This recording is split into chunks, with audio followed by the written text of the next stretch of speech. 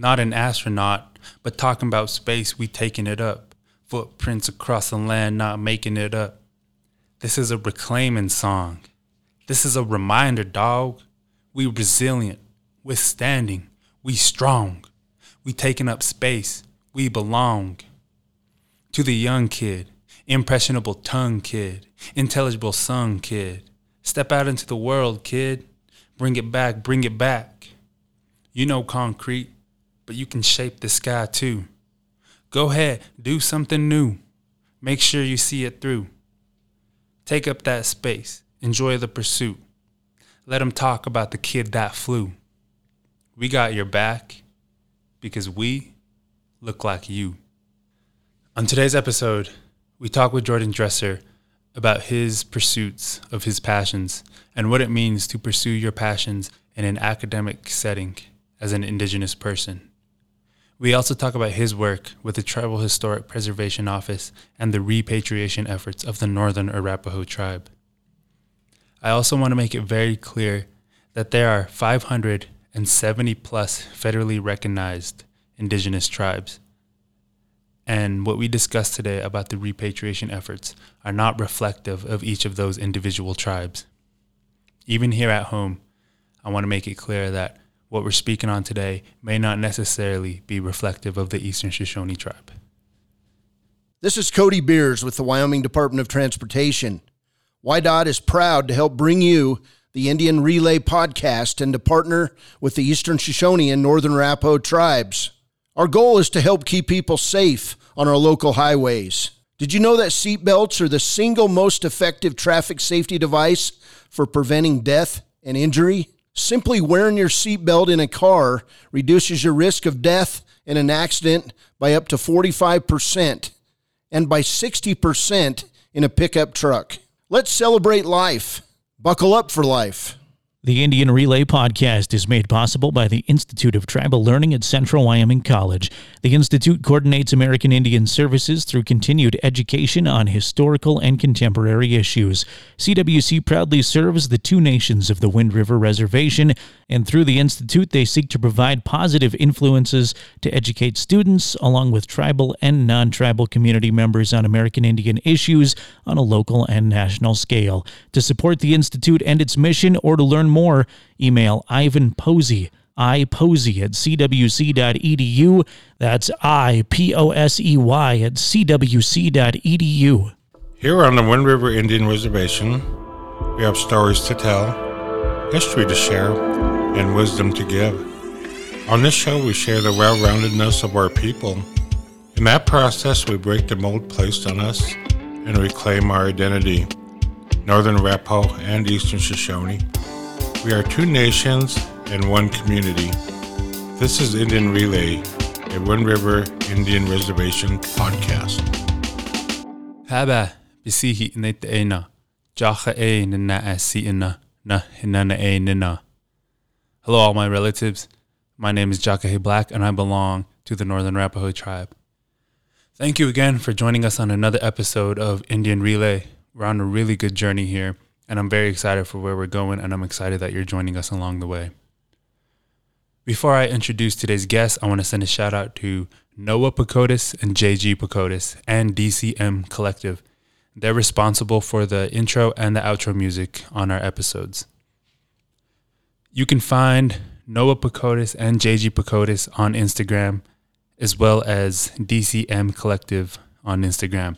All of their music is made in-house through DCM Collective, and they have a lot of big projects coming up. They're working with some really big hip-hop artists, so please go check them out and show them some love. Ha-ho to our relatives over at DCM Collective. Today's guest is Jordan Dresser. Jordan has organized public relations at the Wind River Hotel and Casino in Riverton, Wyoming since 2009. Prior to that position, he worked in admissions at the Wind River Tribal College in Fort Washakie, Wyoming. Jordan earned a master's degree in museum studies from the University of San Francisco and a bachelor's degree in journalism from the University of Wyoming. Hello, Jordan. Welcome. Thank you for joining us today. Thank you for asking me. Yeah, absolutely. I'm really looking forward to this. You've done a lot of great work for the people here on the reservation, and I'm excited to share it. We're also joined here with Ivan Posey, who is co-hosting the show with us here.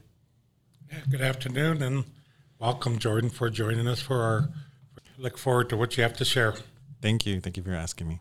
Yeah, absolutely. So you got your bachelor's in journalism.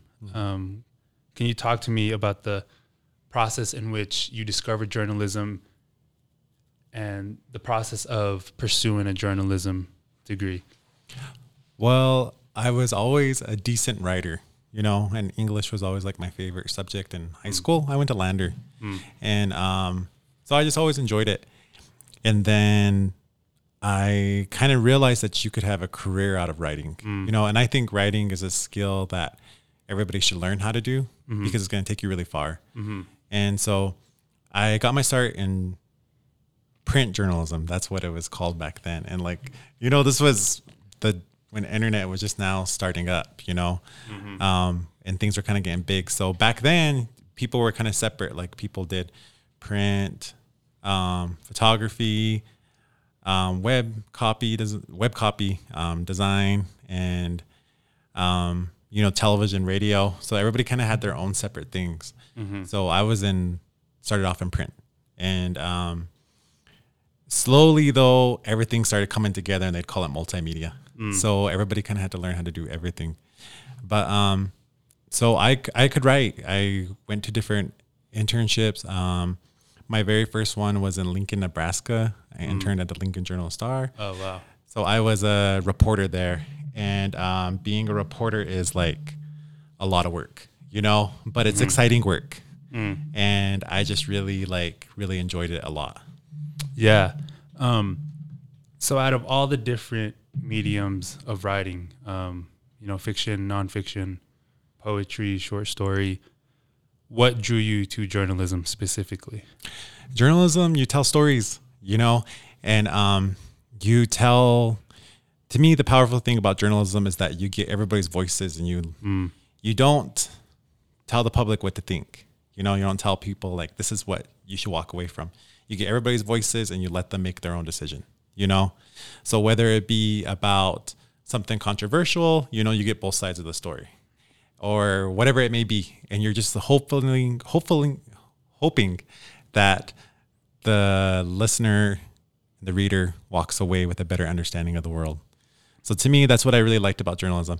And I was always interested in telling stories about Indian country because we're always overlooked. And there was very few Native journalists, so when I got my start, there was different people. Mark Trahant, he was a trailblazer from Idaho. Minnie Tushu, she was from Montana. Like those were the pioneers of Native journalism. And so to me, I just looked at it as another way to keep the storytelling aspect of our culture alive. Yeah, that's amazing. Wow. Well, thank you too for also pioneering that field, especially from around here in the Wind River Reservation. Thank you.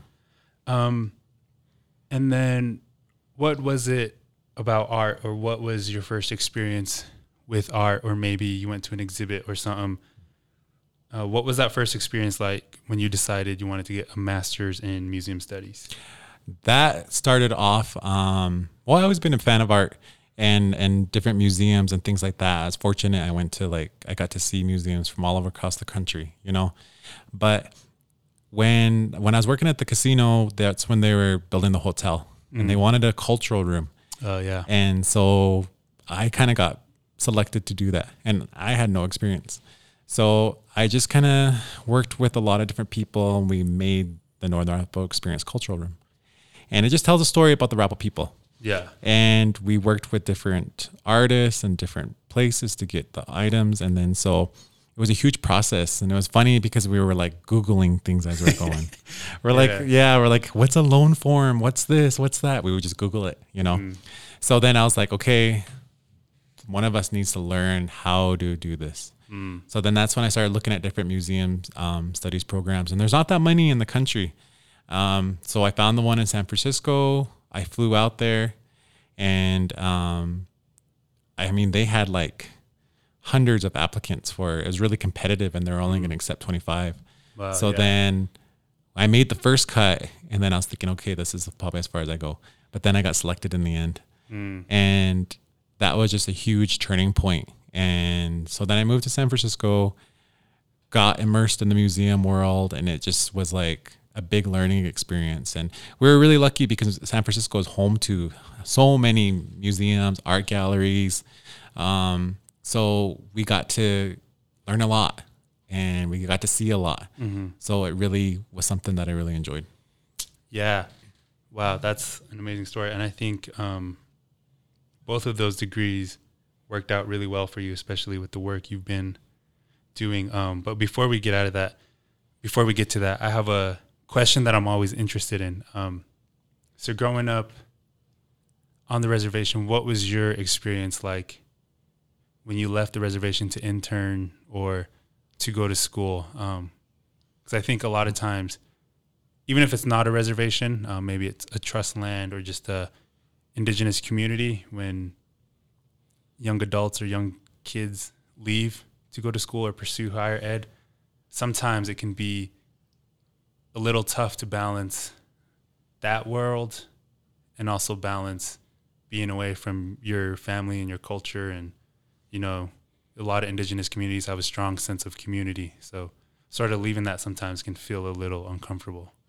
Yeah, no, I completely agree. I think what helped me kind of get ready was going to Lander, you know, where you were the minority, you know, but prior to that, I went to school at Wyoming all the way up until 8th grade, you know, so you're just around everybody who looks like you and sounds like you. Yeah. And then I went to Lander where there's very few people who do, you know, so I feel like it kind of got me ready, you know, and then when I went to Laramie, it was, you know, there's a native population there.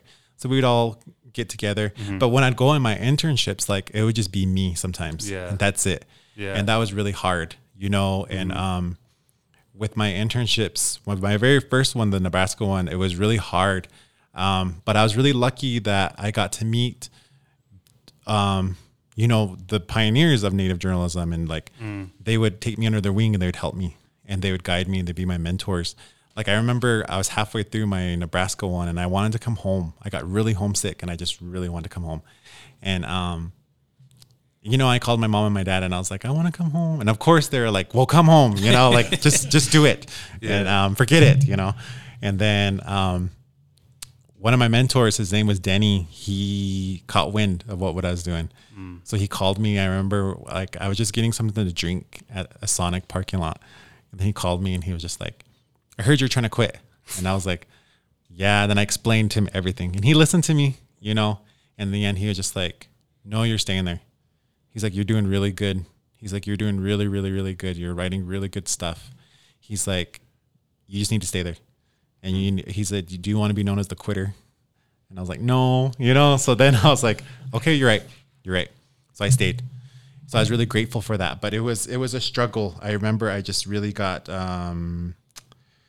like just overwhelmed.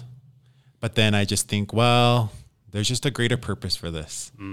And I saw the value in it. And to me, it was just like, okay, well, it's like a progression. You got to do these things that, because, you know, when you start off as the intern, you kind of get the stories that nobody wants to do, you know, and you gotta really crawl before you walk. Yeah. So it was just a hustle. And, but in the end, I was grateful. I was grateful that I stayed and I learned a lot about myself, and it was just being able to push yourself out of your comfort zone. Yeah. I think it's definitely a balancing act. You know, it's important to be around your family and culture as much as you can, but it's also important for us to occupy spaces away from the reservation. Like you said, there weren't a lot of Native journalists in Nebraska and like those areas you were at. So just to be able to occupy that space and, you know, let them know that we are here and that we don't only live within these confines is important work. Well, and then somebody once told me that, like, if a kid sees somebody who looks like them and sounds like them in a certain position, then they know it's a possibility, you know? So like that always stuck with me, you know, and I always think about that, like these kids need to see us as Native people in all those spaces, like you mentioned, in all these different positions, because then they'll know it's a possibility. Yeah, absolutely. Well, I guess I'll chime in here, but I know your path also led you to the film industry to some extent, and I know you're young in that area, and I know you're going to do great things, but the two documentaries that you was involved with had a big impact, not only locally, but statewide and nationally. And one of them was actually for an Emmy, or is that for an Emmy? And that's the last one. Yeah, The Art of Home. The Art of Home. Yes. And, the first one I watched, What Was Ours, that had a really profound effect on me. I know you guys premiered it over here at the college, and it had some people that are gone now, that made the trip with you back to the museums and worked with you. And what was ironic about that, I guess, is I did research when I got to the college at my position there, and Philbert McLeod was the first reservation graduate from CWC. Oh, wow. He used his GI Bill when he came back from Vietnam to get a certificate in photography, and they called him photophile for years. And I always wondered why they referred to him as that. But that showed with him, and Bobby Joe Goggles is also gone. But the wisdom that they shared in that documentary and some other thoughts. And what kind of led you to that area? Was it the museum studies background, or, the art of home is looking at more of a contemporary process for, artist Sarah Ortega, and I can't remember the gentleman's name that Ken was Williams. filmed with Agnes Logan. And so it shows that some of that is going on. The old was kind of like the first documentary kind of focused on our past and what was taken from us. But the new one is the latest one was kind of exploring a new medium of artistry. Mm-hmm. What kind of led you in that direction from? It was my journalism background. It was just, I met with Jeff O'Gara, and that's when he was back with PBS, Wyoming PBS, and he approached me and he was like, I heard that you can write and I heard you can do different things. And I was like, yeah. He was like, well, we're raising funds for this virtual museum. We want to know, do you want to be a part of it? And I was like, sure. And he was like, well, we're raising funds for it now. And I was like, okay. And literally like 2 years later, I remember he emailed me and he was like, are you still interested in this project? And I was like, sure. So he's like, we found a director. His name's Matt Hames. And I was like, okay. So then he's the director of What Was Ours. So then I met with him and he was just like, would you be willing to help me? And I was like, okay, but what do I do? And he's like, well, you're going to be like a producer, and he would just tell me what to do. So basically I was almost like their roadmap, like I would kind of introduce them to people who we thought would be good for it. Okay. And that's how that started. But meanwhile, I was doing my museum stuff at the same time. So it just kind of was perfect timing. Yes, it kind of worked out to where it showed your transition also in that film when you went out to San Francisco. Yeah, and it really... it was a big learning experience because it captured all that, and I'm just really fortunate that we were able to interview like Philbert McLeod and all those people who are Bobby Joe, all of them who are gone, we captured that knowledge. And What Was Ours tells a story about the items that are in museums and how it's really hard for tribes to get them back. Like people think that, NAGPRA is a law that was passed back in 1990. And people think that it's like easy for us to get the stuff out, but it's not. NAGPRA is a law that only applies to institutions that receive federal funds. So therefore, private collectors, different places like that, it's kind of, we don't know. And the institutions we do try to work with, it's just a lot of work. With my job with the TIPO office, I'm the collections manager. So I help with the NAGPRA. I help with the repatriations. And we've had successful repatriations with Yale, University of Wyoming, and those were good places. But then we tried to repatriate from the Field Museum, and it's just been a battle for going on 2 years now.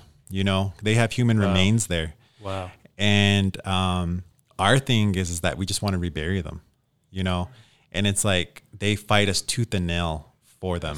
And the idea is always like, they always put things back on the tribes, and they always tell us basically like, prove that they're yours, prove it, but then that goes both ways, because then it's like, it's a double-edged sword, because do you give them all the info that and you're going to share and open up all our cultural stuff because you want it back? And in the end, can they say no, but yet they still have that info, Or they're going to say, okay, yeah, we'll give them back, And so far we've never heard, especially from them, like, okay, we'll give them back. It's just like we're still like in limbo. It also showed that, like you talked about private collections and museums, but also churches had a part to play in that. Mm-hmm. They had collections also. Yeah, churches. The Episcopal Church out of here has a huge Arapaho collection. There's so many places. There's so many museums across the country that just house so many Arapaho stuff. The University of Pennsylvania has Chief Black Cole's pipe. The Smithsonian has Chief Sharpnose's Sundance whistle. Wow. You see like crazy things when you go to places, and you're like, how did you get them? And they always say they gave it to us. Just real quick for the listeners who may not be familiar with repatriation, can you sort of define that for us and then walk us through what that step is like, and the type of work that you're doing over at the Northern Arapaho Tribal Historic Preservation Office? So repatriation is basically bringing your stuff back from other places. Once again, we use NAGPRA as a law to help us try to do that. Underneath that law, institutions that receive federal funds are required to send tribes inventory lists, basically saying this is what we all have. And then from there, that's when you can have consultations. But under NAGPRA, which is the Native American Graves Protection Repatriation Act, there's only certain items you could do. One is human remains and the items buried with them. The other one is sacred items, and the other one is items of cultural patrimony. And what that means is that that was whatever item that was, it was belonged collectively by the people. So that one person didn't have the right to give that away. And our priority is human remains. We try to get them back home so we can rebury them. We did repatriations from the Smithsonian, and people always ask these questions about like, how do you travel with them? Through flu, and like basically you just put the remains in a duffel bag and you carry them with you when you travel. So it's pretty big. Like you have to really protect yourself spiritually and mentally, and kind of got to be in a good place to do it because it's really heavy. So as soon as we bring them back, we just rebury them right away. I create different files. I have a cataloging system because basically we catalog them still, and we just have a paper trail and show people what happened, and this is the day we reburied them. And that's just a way for us. And we rebury them in different cemeteries. Some people say, well, do you rebury them in the hills? No, because what if somebody finds them? And then all over again, we got to do it again, So we rebury them on places where we know there will be. And that's our big thing that we try to do there. And it's a lot of work, a lot of mental work. Yeah, sounds like it. So if someone were to come up to you, say this person had good intentions but was just curious, and they asked you why, like why repatriation, and why is it important for the Northern Arapaho tribe?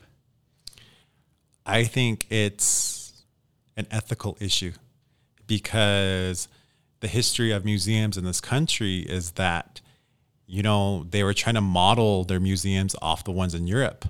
But the problem was they didn't have the items here, So then therefore collectors started looking around. They're like, oh, there's these vanishing people, let's collect all their stuff and we'll put them in the museums, So therefore, and you have documents where collectors and anthropologists would say they would dig up bones and stuff like that and put them in museums, So to me, it's just an ethical thing. And to me, it's just like completing their life cycles, because they're all people and they're just sitting on shelves, And to me, the fact that museums fight you for that is still just a big thing. Like, to me, it just blows my mind. But, it's just, we just keep fighting for that. And to me, that's just how, to me, if somebody asked me that, I would say, well, how would you feel if your grandma and grandpa was in a museum somewhere? Yeah. I'm sure you wouldn't be okay with that. Mm-hmm.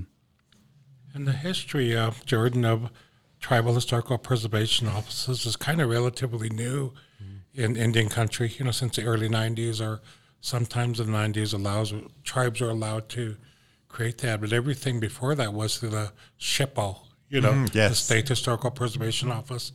And sometimes the the remains or objects were not really taken care of in a cultural or traditional manner. Yes. So I guess that's what I see with your work and the work of the Arapaho Tipo is really incorporating that traditional and cultural aspect that probably was never there before, you know, because a lot of times Shippo, I don't know whether just that they didn't know or didn't care, but like you said, they would identify areas publicly, you know, and looting began and stuff like that. But I think with the work you're doing in Tipo is what it was intended to look like. Yeah, no, I agree. You know, like it is kind of new work, and it comes down. This is what I always think about this. It's like this is a tough job, this is a tough field, because it's like you have to step in a room and tell them what you want. You know, and sometimes when I first started, I was thinking, well, we can negotiate. Yes. You know, and then I always remember somebody told me, they're like, well, what are you going to negotiate? They're like, just ask for it. You know, so now instead, I'm just straight to the point, you know, and just be like, this is what we want. And sometimes it's like by any means necessary, you know. And like I said, there's some institutions that are good and they're like, we'll work with you. And there's some like the Field Museum and different places, they just fight you, you know. So it's just like, well, we'll do whatever we can, but it's just stepping into a room and knowing what you want and advocating. And that's just what you have to do. One of the biggest repatriations that we've had here on the Wind River Reservation in the last couple of years was the returning of Chief Black Coal's headdress, which was away from here for more than 130 years in Massachusetts, right? And it was finally given back to the tribe. So yeah, just walk us through what that process was like and how you interacted with the family who had owned this headdress for more than 130 years. Well, the individual, his name's Temple Smith. He's out of Marblehead, Massachusetts. And it's funny, when I was at University of San Francisco, we had to intern for the summer at a museum. So I went to the Peabody Essex Museum, which is in Salem. So literally it's like 10-minute drive from there, you know? So he reached out to different places on the reservation. I know he reached out to Chief Black Coal Senior Center and different places. And it just kind of got bounced around, you know? So when he finally talked to me, he was just like, he's like, I have this headdress. I want to give it to you all. Wow. And I was just like, okay. And it kind of took a while because we just wanted to verify. So we just kind of went back and forth. He provided provenance, which is documentation proving that he had it and that it was legit. And then we just went back and forth. And this was like during December. And he was like, but I want the headdress gone by, he gave us like a date, like January, like 16th or something. So we had a short window of time. So we're just like, okay. So it was just like a big flurry of different things and getting the paperwork together. We had to get insurance. We had to do different things. We had to think about how we were going to transport this headdress. You know, in the beginning, we were like, well, let's just fly with it. But then I got nervous about that. Like, I'm thinking, well, and then we all kind of did. I was thinking, well, and then I had to think about it. I'm like, well, this was like one of our most respected chiefs, you know, and is it respectful to fly with it, you know? And mind you, this is like a priceless item. You know, like if he really wanted to, he could have sold it to a museum. He probably would have made millions, you know, but instead he wanted to do the right thing. And how he acquired it, his great grandpa was a dentist during the early reservation, the 1800s. And he lived out of Buffalo, and he would come down and he would work on people's teeth. So then he got to meet Chief Black Coal, and then that's how he acquired the headdress. So then they said, like, literally it was just sitting in their family's attic. And then finally they all as a family started having conversations. They're like, well, what should we do with it? And they're like, well, let's just return it. So then it was like the second week of January, we flew out there and we picked it up and we drove it back. Wow. Yeah, it was like, and it was literally coast, you know, all the way. So it was like 4 days of travel, and like it was a lot of work. But and for me, like when I'm working, like I kind of zone in, you know, and I kept thinking about all the paperwork and the logistics we needed to do. And then, so when we got there, that's when it finally hit me. Cause then that's when he had it sitting in a box, and he was just like, because we went with different people, including my dad. And then, you know, they obviously wanted to seat her before we left. So then he was like, okay, you guys can take it out of the box.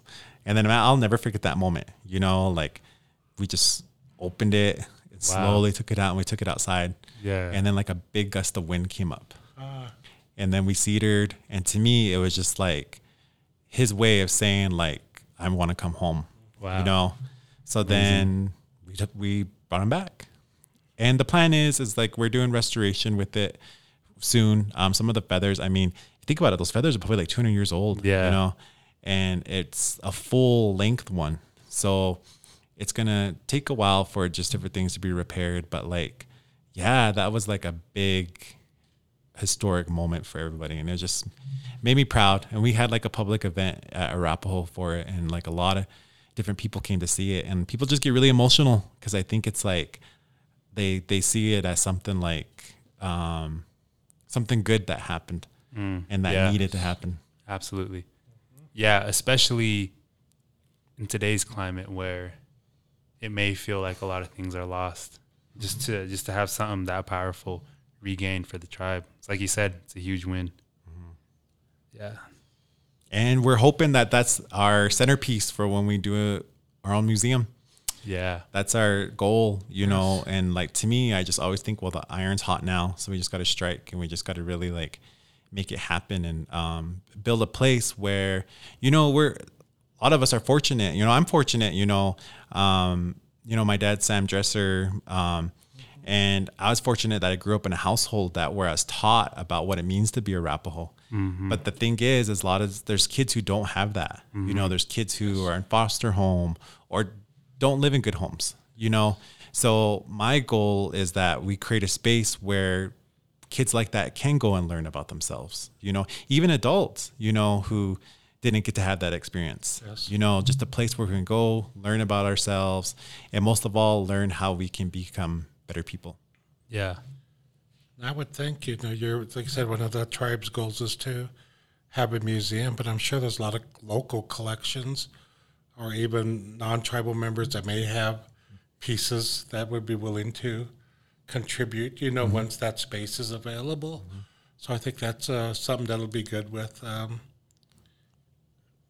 future plans. You know, I just I'm astonished listening to you here, and I know your dad many years. His younger brother Dallas used to be one of my best friends growing up. And I spent a lot of time with Joe Waterman, you know, when I was in the Forest Service, and worked on sacred site management, him and Anthony Sitton Eagle and Bobby Joe and some of those, and they're all gone. But I think I really feel you're carrying that spirit of their generation also.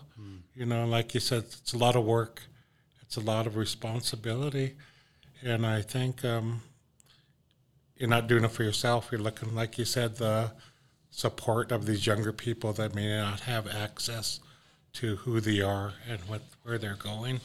So I think you're doing a great job in that area. I'd like to ask, what kind of led you to the art possibility of your career also? You know, the directing and the artist and stuff, because we know a lot of our tribal people are great artists. You know, so I'll just leave that question now. Well, I think art is really powerful because it's an expression of yourself, and it's really important for Native people because that's how number one, we can transfer our culture in that way, but also number two, we can tell stories about ourselves. And like when I lived in San Francisco, it really opened up my mind about what art was, you know. And like, I think sometimes people have the idea, well, it's a painting that's on the wall. Like, no, it's more than that. It's like pottery. It's like a statue. It's even self-expression. It's the way you fix your hair. It's your makeup. It's your tattoos, your piercings, you know? So those are all art, and those are all like how you're choosing to express yourself. Sure. So to me, like, I kind of looking back now, I can look at as my writing as a form of art, you know? And and with film, I learned a lot because it taught me the power of like an image with sound, you know, because that was brand new to me because I was just a writer. Sure. So now all of a sudden it was like capturing moments with a camera, you know, and like What Was Ours, the first one I worked on, you know, I learned a lot. The Art of Home, you know, the second one, I took more of a bigger role, and I got to help with like different things like editing, even the font and things like that. I had a bigger say. So that was really exciting. And the Art of Home tells about the power of art and how Native people have used it to always express ourselves. Sure. So to me, that was really exciting. And like right now I'm working on a few other documentaries. We went to Carlisle Indian School. You know, we repatriated some of the boys that went to school there, and we did a documentary about it. So we captured that whole process, and it's really powerful. And we're in the editing stages of that right now. And with that one, you know, I was once again kind of their roadmap, helping them. But then I'm getting ready. I'm directing my first film, and it's about the missing, murdered Indigenous women movement. And I have a lot of respect for that movement because I think it's like shedding light on a topic that we've all known about, but just, you know, the outside world has never picked up, you know? Yeah. But one thing that I kind of noticed, I felt like a lot of these women's stories were being lost and they weren't really telling them. So the idea is that we want to tell stories of 4 different women, and they're going to be about 5 minutes each, and we're going to animate it because the idea is like we want to bring her back to life. And it's going to be all first person. And so she's going to tell her own story. So we're going to work with the families and basically piece together who she is. Sure. So it's going to be like, hello, my name is so-and-so. I grew up here. My favorite color is purple, you know? And then each video would end with saying like, you know, on this day I was murdered, and give some details about that. Sure. And then we're going to tie it all into the national movement and how everybody's making this, because one of the producers who I'm working with, her name's Sophie, she came across this quote that was like, I always think about, it was like, if you say her name, she lives forever, you know? And to me, I thought about that with this. And to me, it was really important for me to have it animated because I just feel like it's never been done before. And it's like a whole new thing. And like, I just love the idea of bringing her back to life. Yes.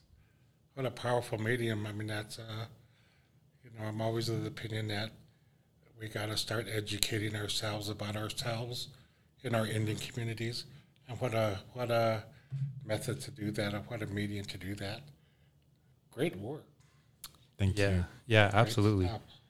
And then just sort of bring in the conversation full circle. Like Ivan mentioned earlier, it seemed like everything that you were interested in and everything you were pursuing sort of came together pretty nicely. And I think that's a really good message for the youth around Indian country, and then here locally.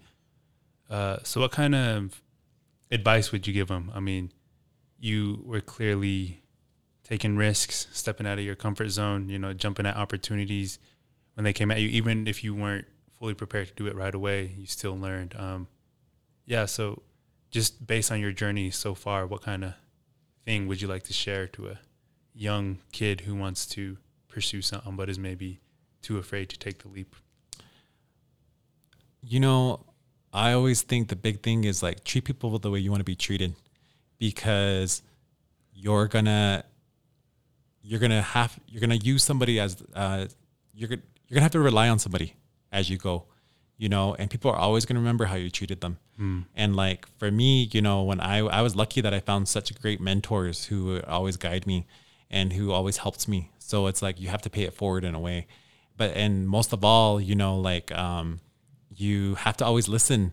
You know, when I first got my start, journalism is really hard and it's really brutal, you know, because it's a job where you get criticism every day. You know, I always remember I had a editor who, like, I wrote a story, of all things, it was about mosquitoes. It was a summer story about mosquitoes and fogging, and, you know, and I just was like, I just want to get it over with. So I wrote it, and then my editor sat me down, and his name was Michael, and he was just like, you know, normally when you sit down with them, they already had everything kind of marked up, so they'll tell you. And then he had nothing marked up on his paper, so I was like, oh, maybe he's going to be like, you're good to go. But I remember he looked at it and he just sat there and he talked to me. He's like, how do you feel about this story? I was like, well, it's done, you know? And he was like, then he looked at me. He's like, this is the worst story I've ever read in my life. And I just was like, looked at him and he's like, I hated it. He's like, because I could tell you didn't care. And I was like, okay. And he's like, you got to just care with every story you do. Wow. And I was just like, okay. He's like, you have to rewrite the whole thing all over again. So I was like, okay. So then I thought about that and I rewrote it. And then in the end, I remember he was just like, okay, this is way better. And this is how you have to approach every single thing. So, you know, I always listened, you know, and I'd always pay attention and I would always ask questions and I'd always be just open to suggestions, you know, because my view about this is like, you know, life's kind of about collaborations. You know, you got to collaborate with people and you got to like be mindful of yourself. And I always try to have good attitudes whenever I do something because, you know, your attitude is contagious. And like, so to me, that's just a big thing. So I would just tell people, you know, just be respectful to people, always listen. But also don't be afraid to stand up for yourself, you know, and like, I still sometimes struggle with that, you know, but to me, I'm very quick to say when I don't like something, but I offer good criticism too. I don't just say, well, I don't like it. You know, I'll just say, well, maybe we could do this. Maybe this is how we can make it better. And so I always stand up for myself that way because I always think your biggest advocate is yourself. Amazing. Yeah. Thank you for that story. I think that's a really good lesson for everyone really across Indian country. And before we close this show, I want to do a quick educational lesson. So as you've been working with repatriations and collection management with the Northern Arapaho Tribal Historic Preservation Office, what do you think for you has been the most powerful or maybe even the coolest knowledge or piece of information that you've learned about? Because I myself have been learning quite a bit about what it means to be Arapaho over the past couple of years. You know, the language, stories, and just history. And it seems like the more I dive into it, the more I'm like, wow, that's, you know, our history is powerful and it's amazing. And it's like, it's cool. It's a really cool history of who we are. So I think the biggest thing is that sometimes I learn something that contradicts something I heard before. You know, like the Field Museum, there's this anthropologist who came out here, but he would always study Plains Indians. But one of the people who helped him was a man named Cleaver Warden. Cleaver Warden is the logo for the Wyoming Indian High School. And he was fluent in Rapo and he worked with different anthropologists and he learned a lot. But he would go to the different events and he would be amongst us as people and he recorded it all. And there's a book that was never published that's at the Field Museum that holds all this old sacred Rapo stuff. And like we're just looking through all of it, and at times I was just like, oh my God, I didn't know any of these things, you know? Yeah. And I was like, wow, so this is how this was done 150 years ago, you know? So it just blew my mind. So to me, it's always like you, and I always say this, that's what good art will do. It makes you uncomfortable. Because it'll kind of shake different feelings and stir different emotions in you. But it's just making you be a better person. Yeah. Awesome. Well, thank you so much for sharing all of that. Thank you for sharing your story. It's a really good story. And thank you again for the work you're doing. I think it's really important work, especially for us as a tribe to know who we are, to know where we come from. It's important for our young ones growing up so they don't have identity crisis. You know, later on in their life. Yeah, thank you for asking me. Yes, and I'd like to thank you too, Jordan, for all you're doing for our community, our Shoshone-Arapaho community, and the role that you play. You know, we're going to have you back on here again, obviously, but I'd really like to close today with what your thoughts are regarding this date. You know, the Arapahos. I'm a Arapaho also. Cheyennes and Sioux beat George Custer today, you know. Yeah. And I'd just like to have you close what your thoughts are on that and how that affected us from 145 4 years ago? It's nice that you say that, because last year I went up to Little Bighorn. Okay. Yeah, and then they had like a ceremony there. Okay. And it was really powerful, because to me it's like you look at it as the power of us as tribal people coming together, you know? And to me, that's the important lesson that I always take away from this is like, we're stronger in numbers. And yeah, we may have disagreements and we may have different things, but at the same time, there's a power in us backing each other up. And to me, I look at that as, you know, a victory. I mean, you know, in the end, we all did end up on reservations, which was the goal. But to me, it was still a win, because we let the government know that we still are smart. You know, they like a lot of times I think people thought we were just dumb, you know, and we didn't know these different things, but we knew what we were getting ourselves into with these treaties. That's why we fought so hard. Yes. We knew what was going to happen, and we just fought. So it's like, we never forgot that. And we never forgot that to this day. And it's like, we're just slowly coming together with, and we're making different moves. You know, I always say with what was ours, it was a film about suspicion, you know, like we were suspicious of these museums and how we got them. And Carlisle, the documentary we're working on now, to me is just confirmation that like all our suspicions were true. Sure. And to me, I look at the missing, murdered Indigenous women. It's like taking all that knowledge and it's like reclaiming ourselves. Mm-hmm. And to me, that's the thing that we're in right now. And that's how I look at all this work, this museum work, this film work, everything. It's like we're just reclaiming everything now because we know the truth now. Yes. And that's how we're going to move forward. And it speaks to our resiliency, even today. Mm-hmm. Yes. Thank you, Jordan. Thank you. Yes, thank you for joining us today, Jordan. I want to say ha-hoo to all of the listeners that have stuck with us so far. You can find us on Instagram and Facebook at Indian Relay Podcast. We're trying to push out a lot of content as much as possible. We want to have a lot of fan engagement. In the future, we're planning some Facebook giveaways. Right now, we're planning a custom Converse beaded Facebook giveaway. So follow us on Facebook and be on the lookout for that information. That'll be coming out within the next couple weeks or so. I want to send another shout out to Noah and JG Pacotis, Just James, for today's intro and outro music. I want to say thank you to Porters for providing the Porters 10Cast studio.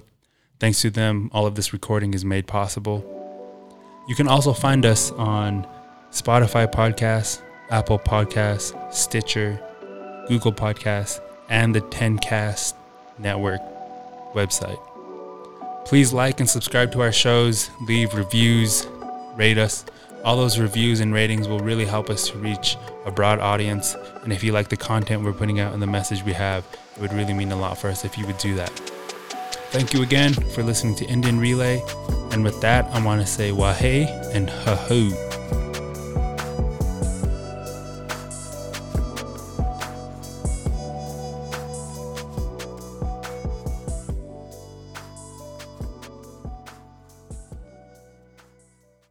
This is Cody Beers with the Wyoming Department of Transportation. WYDOT is proud to help bring you the Indian Relay Podcast and to partner with the Eastern Shoshone and Northern Arapaho tribes. Our goal is to keep people safe on our local highways. Did you know that Wyoming has averaged 1,100 alcohol-involved crashes annually in each of the last 10 years, and that more than 50 people die every year as a result of drunk driving? We can do better. We must. Celebrate life. Drive sober.